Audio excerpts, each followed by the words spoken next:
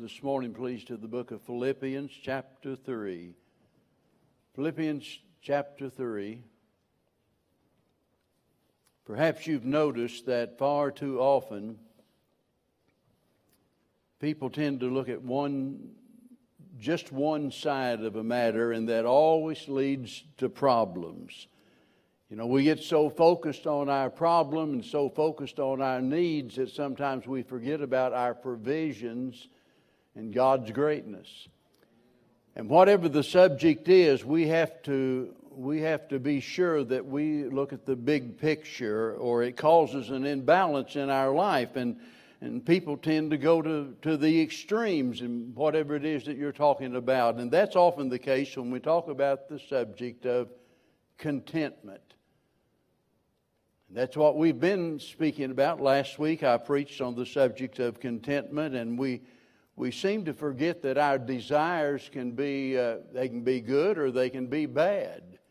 The Bible tells us not to covet, and yet Paul says earnestly covet the best gifts. So it can be something good, it can be something bad, and even discontentment can be good or it can be bad. One is prohibited, the other is permitted. One is harmful, the other is helpful. One is destructive, the other is delightful. The one is sinful, and yet the other is something sacred. And so today I want you to think about discontent as a good thing, because it is. It's good because it motivates us to improve as a person. It motivates us to in what we do in life. Simply makes us better and enables us to do better. And thankfully, God has given us a great example when it comes to this subject. Someone that has illustrated the importance of discontentment, and I'm, of course, talking about the Apostle Paul. So if you're going to consider what he said about contentment in Philippians 4 and verse 11, as we did last week, then we also need to consider what he says about discontent previously, and that brings us here to chapter number 3. And I wish I had time to read the entirety of this chapter, but for time's sake, I'm just going to pick up in verse 7. But what things were gained to me, and he is just enumerating those things that at one time were so very important to him. And he says, those I counted loss for Christ. Yea, doubtless, and I count all things but loss for the excellency of the knowledge of Christ Jesus my Lord, for whom I have suffered the loss of all things, and do count them but dung, that I may win Christ. And being found in him, not having mine own righteousness, which is of the law, but that which is through the faith of Christ, the righteousness which is of God by faith, that I may know him in the power of his resurrection, in the fellowship of his suffering, being made conformable unto his death, if by any means I might attain unto the resurrection of the dead, not as though I had already attained, either were already perfect, but I follow after, if that I may apprehend that for which also I am apprehended of Christ Jesus. Brethren, I count not myself to have apprehended, but this one thing I do, forgetting those things which are behind, and reaching forth unto those things which are before, I press toward the mark for the prize of the high calling of God in Christ Jesus. Let us therefore, as many as be perfect, be thus minded, and if in anything ye be otherwise minded, God shall reveal even this unto you. Nevertheless, whereto we have already attained, let us walk by the same rule, let us mind the same thing. Brethren, be followers together of me. So it's as though God is telling us what to do, what not to do, and then he's saying here's the example. This is what it is all about. He commences this section here by talking about the things of which he once boasted. That's verses 4, 5, and 6. But then he continues by telling us here what had become had become worthless to him after he came to the Lord Jesus Christ. All of those things, he said, are no longer important to me. But then he concludes there, beginning in verse number 10, by telling us what was of the greatest importance to him. And I've just read that, and I think it's very clear that although we do not see the word discontent there, we see the thing. It is obvious to us that Paul is saying that although I am contented with Christ, in Christ, I am not satisfied with myself. And this morning, I think it would do us all good to stop and think about the spiritual progress in our life, because every Christian ought to have a burning desire to be as much like Christ as they possibly can. And that means that if that's the case, we're going to be discontent with ourselves as we are, and for good reason, because we're all imperfect. There's not one person here that can say that I have arrived, I'm all that I need to be, I'm everything that I should be, and so I'm just content being where I am in life. Paul knew there's more to being a Christian than just being saved. Now, I use that term, just being saved. I mean, I don't know how you can hardly do that. Just being saved, that's the most wonderful, glorious thing in all of the world. But that's not the only thing in the world. That's the beginning of what God is doing in our life. You see, God's not satisfied just trying to keep you out of hell. God's satisfied in fulfilling His desire for your life. What is His purpose? What is it that God is working toward? What is it that God wants from you so very much that He gave His only begotten Son? It's far more than just delivering you from the suffering of hell. As wonderful as that is, as wonderful as heaven itself is, there's more to it than that. And Paul explains in Romans 8:29 where it says that God has predestinated us to be conformed to the image of His Son. That's what it's all about. That's what God is working toward. Our mission in life is to glorify God by progressively becoming more and more like the Lord Jesus Christ, until finally that day comes when we shall be like Christ, because we'll be with Christ. So here is Paul in prison, by the way. You know, a lot of times we think, well, I'd have a lot better attitude if my situation was different. Well, just put yourself in Paul's shoes. Think about being in his situation. He is in a Roman prison, and yet he's not complaining about it. By the way, this is up in the last years of his ministry. His ministry is about over. And that tells us that he had never lost his desire to keep growing in the grace and the knowledge of the Lord Jesus Christ. But the question this morning is, have you lost that desire that maybe, hopefully, at one time you had? The Lord saved you, and after that you thought to yourself, I want to be as much like Christ as I can. I want to do everything possible to please my Heavenly Father, and yet something happened along the way that, well, as the song says a while ago, you're holding a candle, but there's no flame. The fire has gone out. The desire seems to have vanished. You see, it's the discontented Christian in life that continues to grow in life. Being discontented where we are enables us to have that desire to go on beyond where we are at the present. We've got to get to the point that we realize that before our life can count anything, we have to see ourselves as a zero spiritually. We'll never become what we ought to be as long as we think, as long as we suppose that we have gone as far as we need to go in our Christian life. And a repentant heart always is preceded by a restless heart. And that's what Paul is expressing here. He's saying, I'm just not satisfied where I am. He said, I haven't arrived yet. And his desire was to apprehend that for which he had been apprehended. That word speaks about someone being put under arrest, taken into custody. And that happened to Paul on the road to Damascus. God stopped him in his tracks. God took him as he were.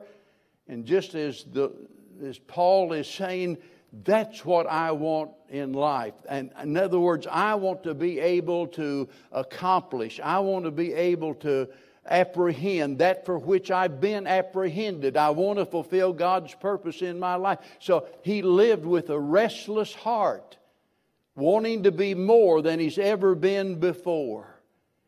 And I could spend hours talking about all of the details of this chapter, and I'd love to do that, but I want you to keep your focus this morning on this matter of discontentment, because that's the change factor that leads to all of the other changes in our life. So how do I do that? And believe me, I've tried to think this week the best way to approach this subject, the best way that it would make an impression on your heart of how desperately we need to be discontented with who we are and where we are in life. Last week I referred to what Paul said in 1 Timothy chapter 6, verse 6, where he says, godliness with contentment is what? Great gain. In other words, he was showing us and telling us that godliness with contentment is great gain. But I want you this morning to think about, and I want you to see how that discontentment is a profitable thing in our life, that it is something of great value to us, because as I just got through saying, it is the change factor. That's the pivot point. It's where everything begins to change the direction of our life. I'm dissatisfied with where I am. I want to get where I ought to be. So what is so valuable, so important about you being discontent? When you came to church this morning, you probably thought to yourself, boy, I hope the service has a way of just giving me a peace and making me content. Well, I hope it makes you miserable. Amen. I'm sorry. We need that attitude of discontent with where we are in life. We get so upset, so discontent with the problems of the world. We don't like this, we don't like that. It's time that we took a good look at our own life and began to realize we're not where we ought to be. Maybe you're thinking, well, Brother Stone, you don't know me. How do you know whether I am or whether I'm not? Because I know you're not like Jesus. That tells me you've got miles to go, just like I do, just like we all do. We're not there yet, and if we're not there yet, we ought to be headed in that direction, and if we're not,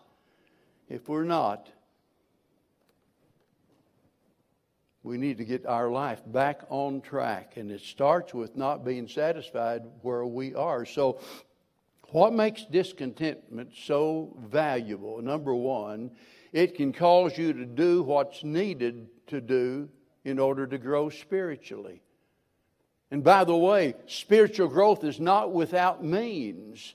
In other words, it doesn't just happen as you age. Somebody says, I've been saved 50 years. That is wonderful, but the question is, how much have you grown during the course of those 50 years? You see, spiritual growth is the effect of a cause, and it demands dedication to what some folks call the spiritual disciplines of life. And that phrase, spiritual disciplines, refers to things like, well, Bible study and prayer and fasting and worship and stewardship, self-examination, confession, obedience to God. It involves all of those things, and that's what is required for us to grow spiritually. And if we never apply ourselves and avail ourselves of those things that are necessary, we'll certainly never grow in life. We won't do what's needed until we see the need. No one ever recovered from drug addiction or alcoholism until, first of all, they recognize, I've got a serious problem. I need help. Getting them to see their need is the first and the biggest step they have to take, because they'll never want to change until they get there. And we as Christians, we can get up on Sunday morning, put on our Sunday go-to-meeting clothes, and we can come and sit and sing all of these wonderful songs about the Lord and how much we love Him and so forth. But the question is not whether you and I are pleased with the service, it's whether or not God is pleased with us. And if we're not progressing, I'm talking about as individuals, if we're not progressing, if we're not growing, if our Christian life has just become stagnated, dead in the water, then we've got a problem that we need to attend to. That makes discontentment valuable. You think about the little baby crying for its mother's milk. Why? Because it's discontent. It's not satisfied. And it throws a hissy fit. I mean, it doesn't make any difference what time of day it is. It can be 2 o'clock in the morning. It can be in the middle of the day when mom's trying to eat her lunch. It doesn't make any difference. When that baby reaches the point that it's no longer satisfied, it begins to cry out for what it wants. And spiritual discontent ought to move us to get what is needed for growth in our life. And the question is, how hungry are you? Well, I can't remember it being so quiet in here. But I take that as a good thing. Maybe I shouldn't, but I do. I'm trying to think positive, you know. How hungry are you? How much of a desire do you have to keep growing in your spiritual life? More and more like Jesus. We sing about it, but do we really have a desire for that to be a reality in our life? It causes us to do what is needed to grow spiritually, but it doesn't just stop there. It would be wonderful if that's the only benefit from this spiritual discontent we're talking about. That'd be wonderful. But there's more to it than that. It also will cause us to declare the gospel to others. Because when we grow spiritually, we become less and less satisfied, not only with ourselves, we become less and less satisfied with the world around us. And our discontent with this wicked world has a way of encouraging us to share with others the only message that can help them. In other words, we see the terrible condition that the world is in. We see the great need for others to know Christ is their Savior. And because of that, we no longer can be content. I used to read a little poem. I wish I had it here in my Bible somewhere. Part of it said, can we sit idly by and watch and watch those that are drowning? Can a fireman sit idly by and watch the fire and no one offers to help?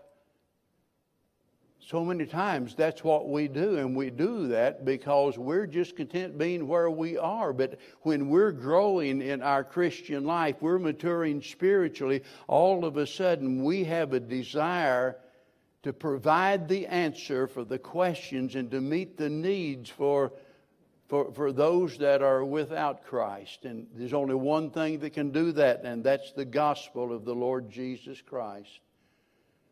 Maybe we need to ask ourselves the question, how content, or how can we be content watching others on the road to hell, watching others living without Christ, knowing that they're one heartbeat, one breath away from eternity, a Christless eternity in a devil's hell?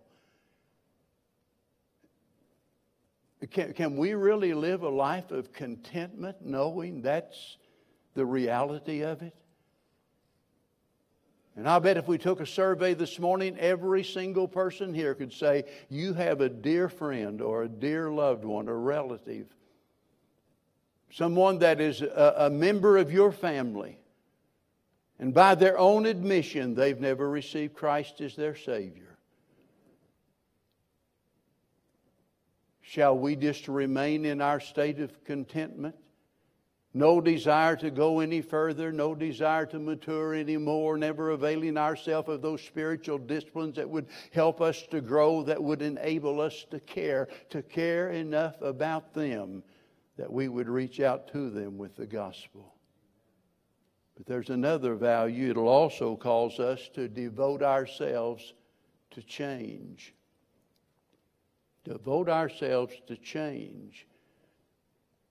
Seeing the needs of the world and reaching out to them with the gospel and realizing that that is the only thing that's going to improve the world. So many times we, having just got over the election or in the middle of the election or wherever we are with the election, I don't know. But considering this time of the year, I'll put it that way, we think about the great need for changes to be made in our nation. We can all think of things that ought to be different, that we wish were different, that we're hoping that someday will be different. We all hope for that. And we think, man, if we can get the right person in there, if we can get the right party in control and what have you. But let me tell you, the only way our nation can possibly change is for it to change one person at a time. And the only hope for that is what? Well, through the gospel of the Lord Jesus Christ. That's it. And it's only as you and I grow spiritually that we're going to have the deep concern to be able to get out here and do what we can to reach people.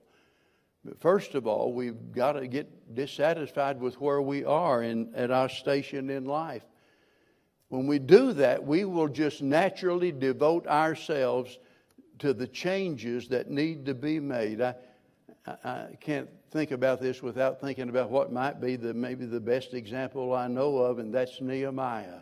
Nehemiah, the king's cupbearer. Nehemiah has had his share of problems. He's living in exile, but he's faring well. Everything's going great. He's the king's cupbearer. He's had this great promotion in life. He's got plenty of food to eat and everything. But someone comes into the city with the report of what's going on, what's happened back in Jerusalem. That's the beloved city. And Nehemiah listens to that sad report. The temple destroyed, the walls broken down, the city overthrown.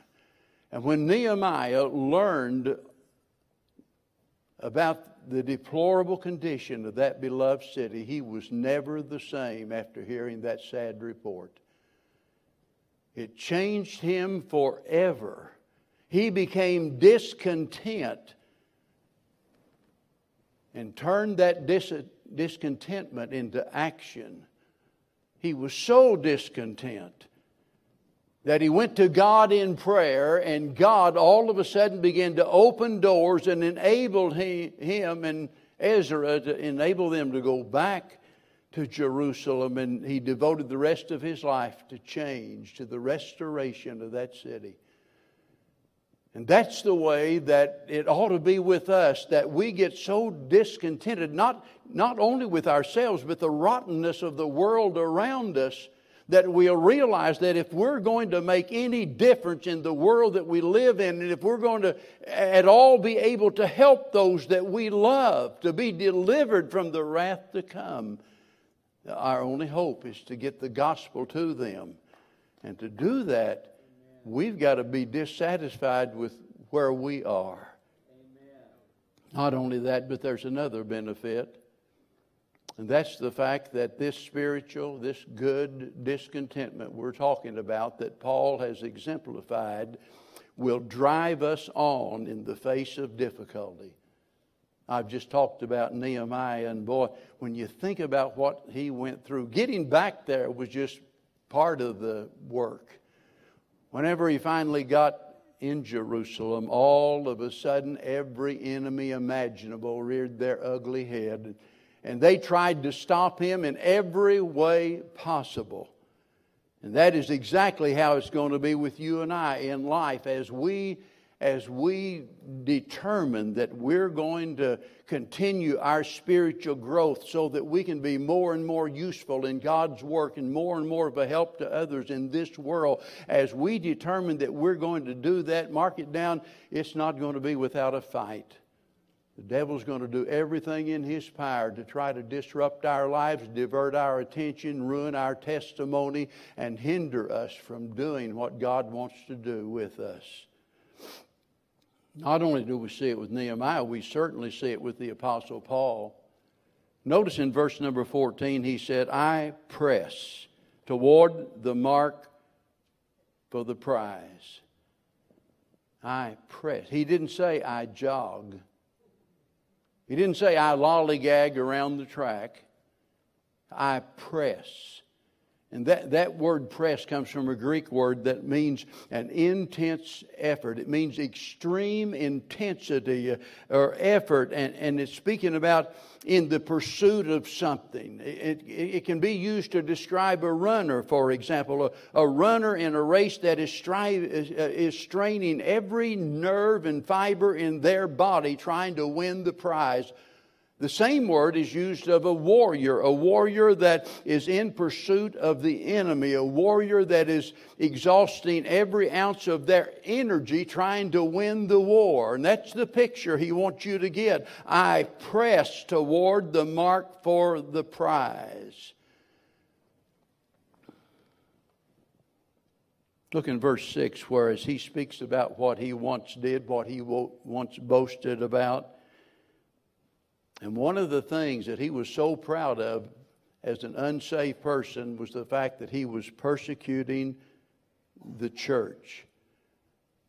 It's interesting that word to persecute there is exactly the same word that Paul is using here when he says press. He's talking about something that's driving, something that is exhausting, something that is unrelenting, the pursuit of something. And seeing the degradation of this depraved world ought to turn our discontent into devotion. And that's what he's getting at here. I'm ashamed of what I used to be. I don't want to be that anymore. I want to be everything God wants me to be. I want to continue growing even when I feel like not engaging in the spiritual disciplines. And by the way, there'll be times when you don't. Have you been to that place? Are you at that place where right now, because of what you're going through, the great difficulties, your mind is so occupied with the hardships of life, you don't even feel like reading your Bible. Sometimes it gets so bad you don't even feel like praying. I can remember times in my life, and I knew I ought to pray, and yet I know I needed prayer, and the only thing that I could think of to say was, help, Lord. And that's all I said. Help, Lord. Sometimes we don't even know what to say, and it's just the moaning and the groaning of our heart. And God says, that's okay. It's okay. The Holy Spirit translates that so God understands. I think putting all of that together, we ought to come to the conclusion that if we're not going to do something about what we see in the world today, we might as well stop complaining about it. Because we want everything to be different, and it ought to be different. But so many times we want everything to be different except ourselves, and we become content being what we are when we're less than what we ought to be.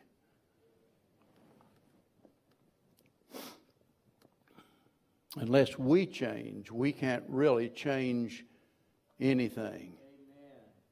And I pray today that no one here will be like those in Laodicea who said, and listen to this, the Lord has written them the letter of rebuke.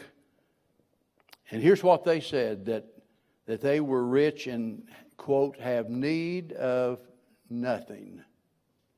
That's what they thought. That's what they had the audacity to say. And the Lord said, you're wretched and miserable and poor and blind and naked. What an awful picture of a person. What an awful picture of a church. And that's the way the Lord depicted them. But the question this morning is, how does the Lord see you? We need to each one ask ourselves that question. How does the Lord see me this morning? I'm not talking about your salvation in the judicial reckoning of God, where God sees you as perfectly righteous in the Lord Jesus Christ. Thank God for that. Our salvation's based upon that. But how does God see you when it comes to spiritual growth in your life, the progress that you've made? And hopefully He can see us growing in the direction of His own dear Son. Now, one word to those that are here today, because I realize everything I've said has been directed toward those that have already been saved. I've tried to present it in a way that would be a challenge to you. That in experiencing a holy dissatisfaction, that you would devote yourself to becoming everything God wants you to be. But all of that being said, without a doubt, there are some here today that have never received the Lord Jesus Christ as their personal Savior. And I simply want to say a few words to you, and I might not know you, but I know something about you. In fact, I know something about you that you might not even know about yourself. I know that you'll never, ever be content until you turn to Christ. You might think you are. You might dazzle yourself with all of the glitter of this old sinful world, and you might gain what your flesh desires, and you might think, I've captured it. Finally, I've got what I needed, and I'll be content. And it's not 24 hours later, and you're right back in that old, dark, miserable pit of discontentment, unsatisfied. You see, it's like someone said many years ago that God made man with a God-shaped vacuum in his life. And he's going to be dissatisfied until that vacuum is filled with God Himself. Think about the prodigal son, because that story is a picture of lost humanity. The prodigal son who wanted nothing to do with the father any longer, and he sets out on his own just like Adam and Eve did, and he strikes out. He goes into a far country. He does whatever he wants to do. No restraints placed upon him.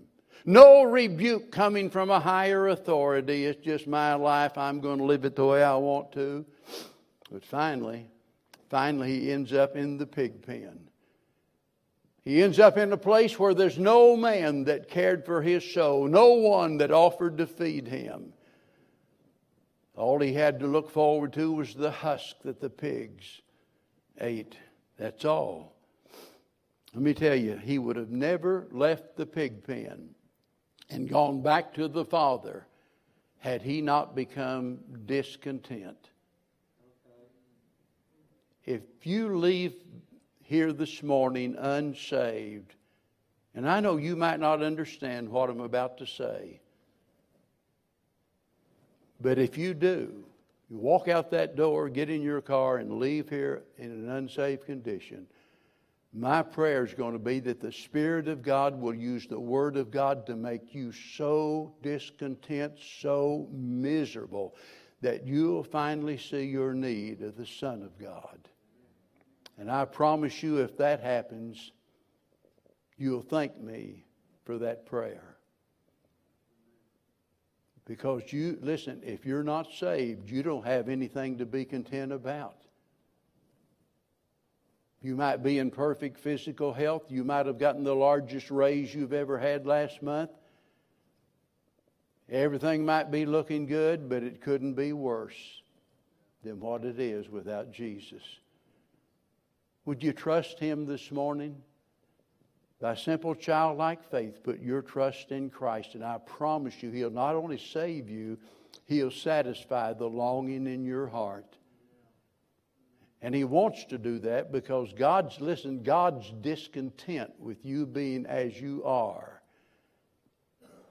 You say, how do you know? Because the Bible says He's not willing that any should perish, but that all should come to repentance. And that means you. Would you come to Him this morning if you're here this morning and you're a Christian, but I don't know, somewhere along the way you just become content with being where you are in your Christian life. And maybe the Spirit of God is just this morning prodding you onward to keep growing, And I hope you'll take that first step this morning and devote yourself to following God's plan for your life. Father, how we thank You for Your loving kindness. How we thank You for the sacrifice that Your Son made on the cross. And I pray if there's one here today that's never been saved, that this might be the day they'd come to know Christ as their Lord and Savior. And Lord, forgive me of the times that I've become complacent and lackadaisical and just content with being where I was. God, help us to, throughout our lifetimes, to keep pressing toward the mark for the prize of the high calling of God in Christ Jesus. May that be our heart's desire this morning. May we be discontent with anything less than that. Bless us now. We don't deserve it, but we sure need it. In Jesus' name. Now as we stand, as we sing together this